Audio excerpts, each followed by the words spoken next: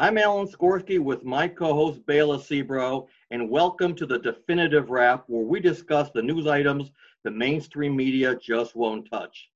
You know, Bela, this past Thursday night, we watched the debate between President Trump and Vice President Joe Biden.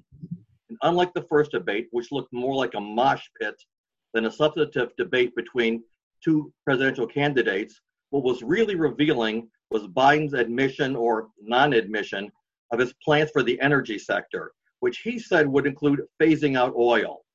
Now, I'm sure that for his team of debate preppers, their jaws must have just dropped and they must have thought, what did he just do to us? And besides that issue, he also talked about reviving Obamacare, but calling it Biden care, whatever that means. And there's a lot more to discuss, but I want to know what your opinion is before we bring in our expert guest this afternoon. Well, Alan, I think the second and final debate was a success where Trump is concerned. The calm atmosphere set the stage from the onset. Trump did great. He certainly took it to Biden on the crime bill that he sponsored. He did very well in presenting his case to the African-American community and how he has done so much for them in terms of funding for HBCUs, lowest Black unemployment and poverty, and passing the criminal justice reform. And of course, you know, as we know, China is a hot topic for him, not just in terms of the virus, but how he wants U.S. reliance on China to end, and which is music to the average American's ears. And also what he said in the first debate, that he would make America into the manufacturing superpower of the world. So Trump, Alan, was well poised and confident. He was definitely very presidential in the way he responded to the questions, as well as in debating Biden. This was a terrific opportunity where I believe Trump undid whatever toxic reaction the first debate created, and he no doubt gave credibility to his 47 months in office. He was very eloquent in his response to Biden's accusations, that's for sure. Absolutely. Yeah, and he used every opportunity possible to discredit his unfair treatment of the media. Definitely was a drastic change of tone from the first debate, and I feel it worked very well in his favor. In fact, Alan, in speaking to people here in New York, I'm finding a big sway towards Trump, which brings me to introduce our first guest. Moshe Hill is a political commentator and Chavove, if I'm saying that correctly, Chavove Tzion Fellow with a weekly column in the Queen's Jewish Link. And he has contributed to the Daily Wire, CNS News, JNS, and multiple other outlets. You can find him at ahillwithaview.com. And Moshe, thank you and welcome to the Definitive Wrap. Thanks so much for having me. I appreciate it. So I guess what everyone is wondering and talking about, and what we, of course, will find out in due time, is regardless of what people say on social media and even what the polls say, at the end of the day, do you really think that people will base their voting choice on the candidate they like as a person? Or will they focus on how we have thrived as a country in the last almost 4 years? In fact, you wrote an article entitled, Disliking Trump is not a good reason to vote Democrat. That is true. I did write that, and I still believe it. And I find it interesting that those are the two options, because I look at this election as you are voting for Trump or you are voting against Trump. And that's one of the reasons I'm actually very optimistic for Trump's chances, even though the polls don't swing towards him. Because when they ask questions to people during a poll, they ask very definitive questions of who are you going to vote for? Are you going to vote for Biden or Trump?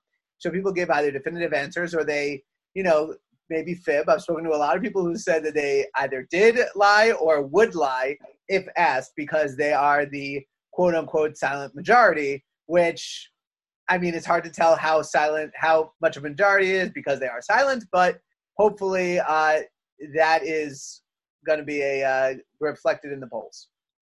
Right. So, Moshe, you hit on a point that I thought about also. I understand that for some people, President Trump's style can rub some people the wrong way. I get that part. But in my mind, living in America, I just can't believe that many people would say that in spite of all of his successes, that they're willing to turn this country over to a team of Biden and Kamala Harris. Joe Biden, whatever you want to say about him, decent, not decent, I don't have to get into the weeds about that. But unequivocally, we know that he is suffering from memory loss. Kamala Harris is certainly the weakest of all the choices that he had of all of the Democrat rivals. If you remember, she dropped out of the race, one of the quickest of all the Democrats. Is America really going to say that we're going to forget about all of Trump's successes because we just hate him so much and turn it over to somebody who really is so out of their element in such an important position? Remember, this is leader of the free world. This is not a Mr. Congeniality contest. Absolutely. So there are three statistics that actually give me a lot of hope that it's not just going to be a Trump victory, it's going to be a Trump landslide, which is the first one is that 59% of Biden voters say they're voting for Biden because he's not Trump, which basically means that you don't have a lot of enthusiasm for Biden specifically, to me. That's how I read that. Now, I think it was around 70% of Trump voters said he wasn't Biden, so that's why they're voting for him. Now, if I were Biden's team, I'd be very nervous because now you're not making the case to the American people to vote for you. And if you actually look at his campaigning, he's not campaigning. He's not campaigning on why he should be president. He's just campaigning on why Trump should not be president. And that may get you a nice amount of people in California and New York, but I'm not sure if that plays in Middle America. So that's one statistic. A second statistic that really brings me hope is I think it was Gallup who came out with the poll that said, how are you doing better than 4 years ago? And it was 56% said yes, compared to, I think it was Obama in 2012 was like 48, and like all the other presidents had lower than that. He was over 50%, and that's with Corona.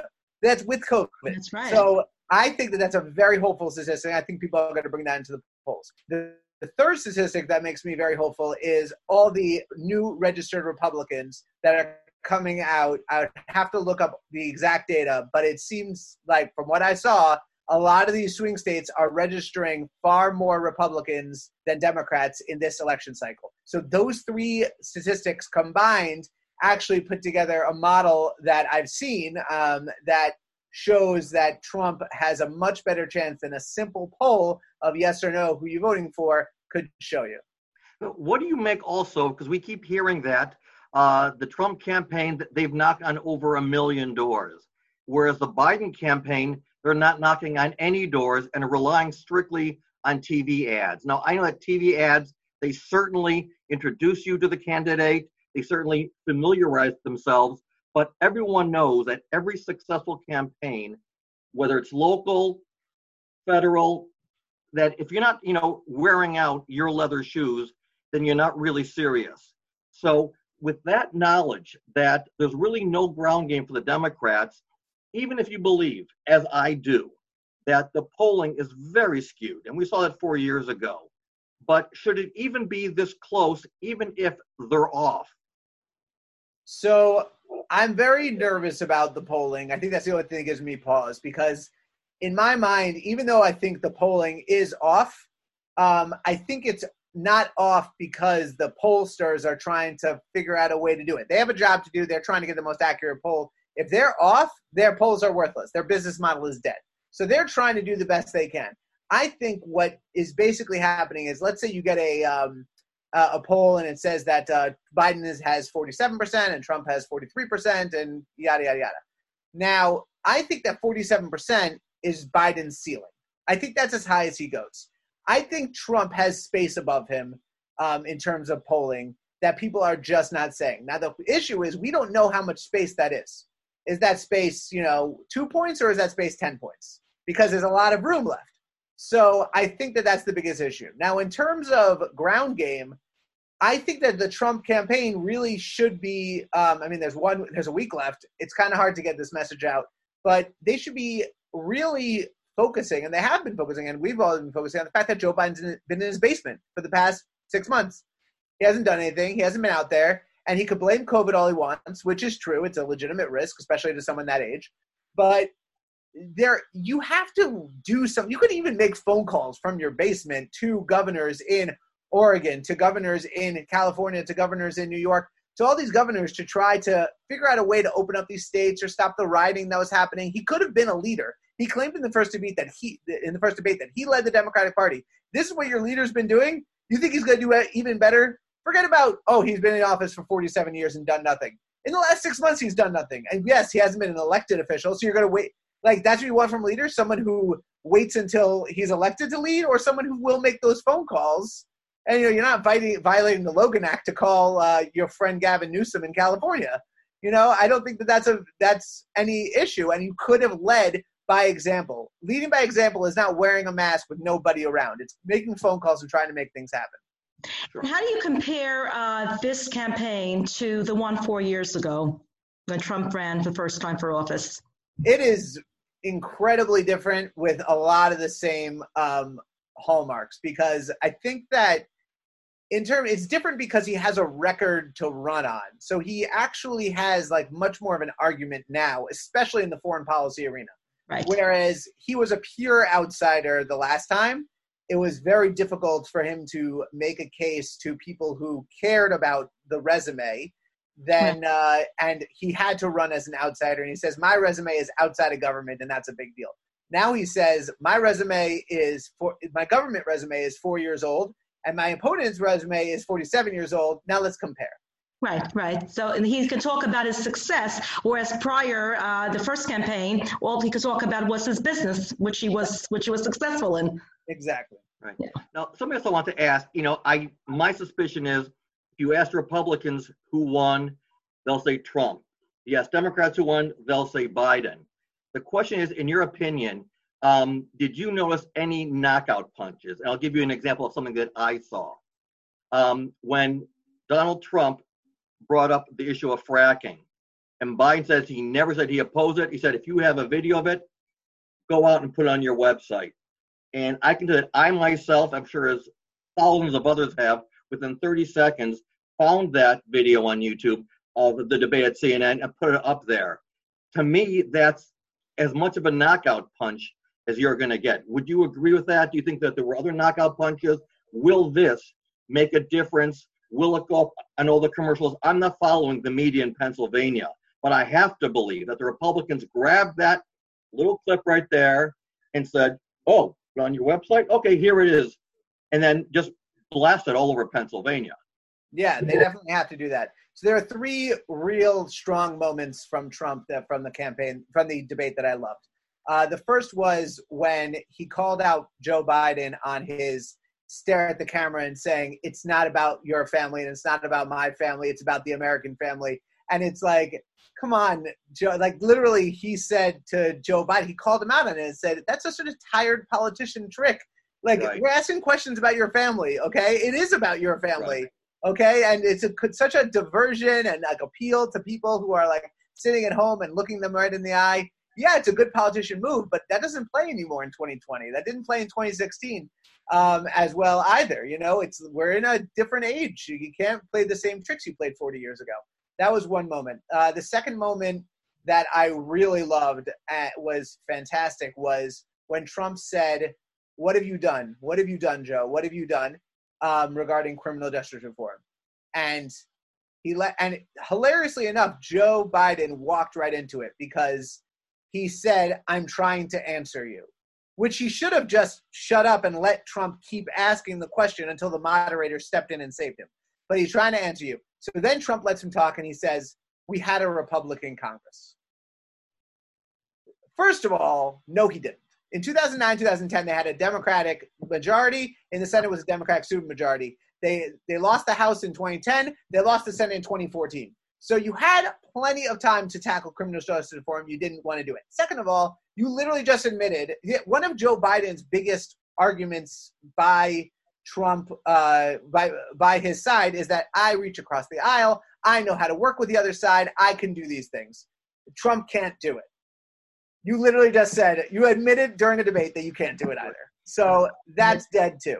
And the third moment, which I loved for a different reason, because it reminded me of something from 2016, was when Trump said something. I don't remember what Trump said, but Joe Biden laughed at his little laugh and said, oh, I don't know where you come from, man. And Trump goes, Queens. And the reason I love that, yeah, that was great.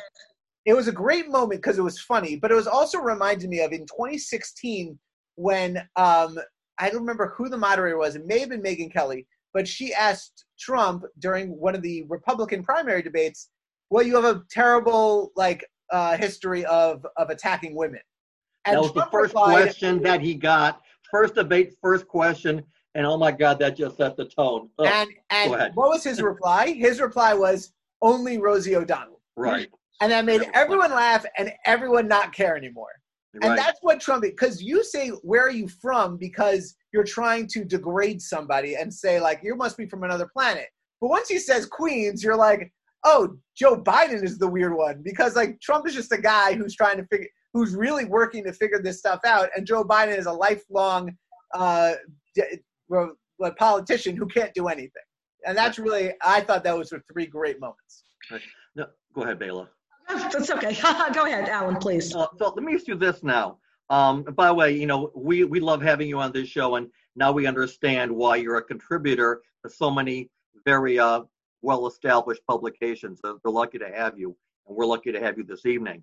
I'm wondering, though, so we know, for example, that Donald Trump supporters, they are rock solid. And when he said, jokingly, people, that he could shoot somebody on Fifth Avenue and they would all support him, it was a joke. I don't think that Joe Biden has, remember, he's got a patchwork of support. Remember, one of the things that he keeps saying, which is so untrue, I'll call it a lie, that no one's calling him out. He keeps saying, I defeated the left. I defeated socialism. No, you didn't. You were losing every single primary. First place was Bernie Sanders. You had Buttigieg, you had Amy Klobuchar, you had Elizabeth Warren. Your last chance was South Carolina, where James Clyburn came in and said, okay, black community, you got to get behind Biden. And Obama pulled Klobuchar, Buttigieg, Warren. I said, listen, you guys have to drop out now. Otherwise, because if Bernie is our nominee, we're through. So he didn't defeat socialism. So now he's got pockets of supporters, whether it's the AOC wing, the Buttigieg wing. When he says things like, I'm not a socialist, or he says, I'm going to work across the aisle, or, I want to be everybody's, president, you understand that for a centrist, for a politician, that's good speak. But for the far left, the word compromise is a 4-letter word. Reasonable is a 4-letter word. Their mentality is you're either with us or we are so damn against you. And I'm wondering if over the last 2 debates, or we'll call it a debate and a half because the first one was a mess, but will the left be forgiving? How deep is their hatred for Trump that they're going to say, you know what, we'd rather sink with Trump, who we never liked, than be sold out and played by a guy like you? So in 2016, I think the Bernie bro left didn't show up for Hillary because it was a foregone conclusion that Hillary was going to win. And so they're like, we don't need to show up. That's not a foregone conclusion anymore. And also, Bernie is far more of a mouthpiece for Joe Biden than he ever was for Hillary. So I think that they may show up. It makes me a little nervous that the Bernie bro left are going to show up. And, that is not something I'm counting on. I'm not counting on them staying home this time. Okay. Moshe, I'm sure you've heard what's been going on, of course. On Thursday, Chuck Schumer sent a letter to FBI Director Christopher Wray calling on him not to launch any political investigation that would influence the election. Nobody seems to be talking about that. I mean, you would think the media would be buzzing with it, and it's really not. There's just some slight mention about it. So, interestingly enough, Tony Bobolinsky, the Hunter Biden business associate that came out, I think it was last Thursday, I think he came out maybe last Wednesday night or last Thursday, basically came out, laid out the case. Now, he's on record, and let's say 100% of what he said is a lie, which is not, because he has documented past out. It's still newsworthy. Christine Blasey Ford was newsworthy. Everything else was new. All the other Kavanaugh accusers were newsworthy. Everything is newsworthy except for this. So last night after Shabbos, Last night what's it called? Last night I searched Tony Bobulinski's name on CNN, New York Times, Washington Post, ABC, like a bunch of every website, every mainstream website. He does not have one article about his accusations. The only thing I saw was that he was a guest of Trump at the debate. That's the only mention, or no mention at all. Yeah. That is the media losing their last ounce of credibility. Right. They have zero credibility.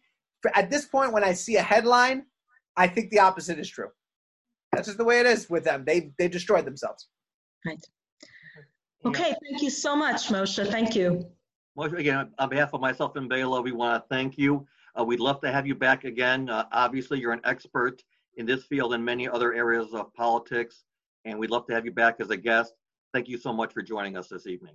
My pleasure. It was a great time. Okay, have a good evening. You too. Bye-bye.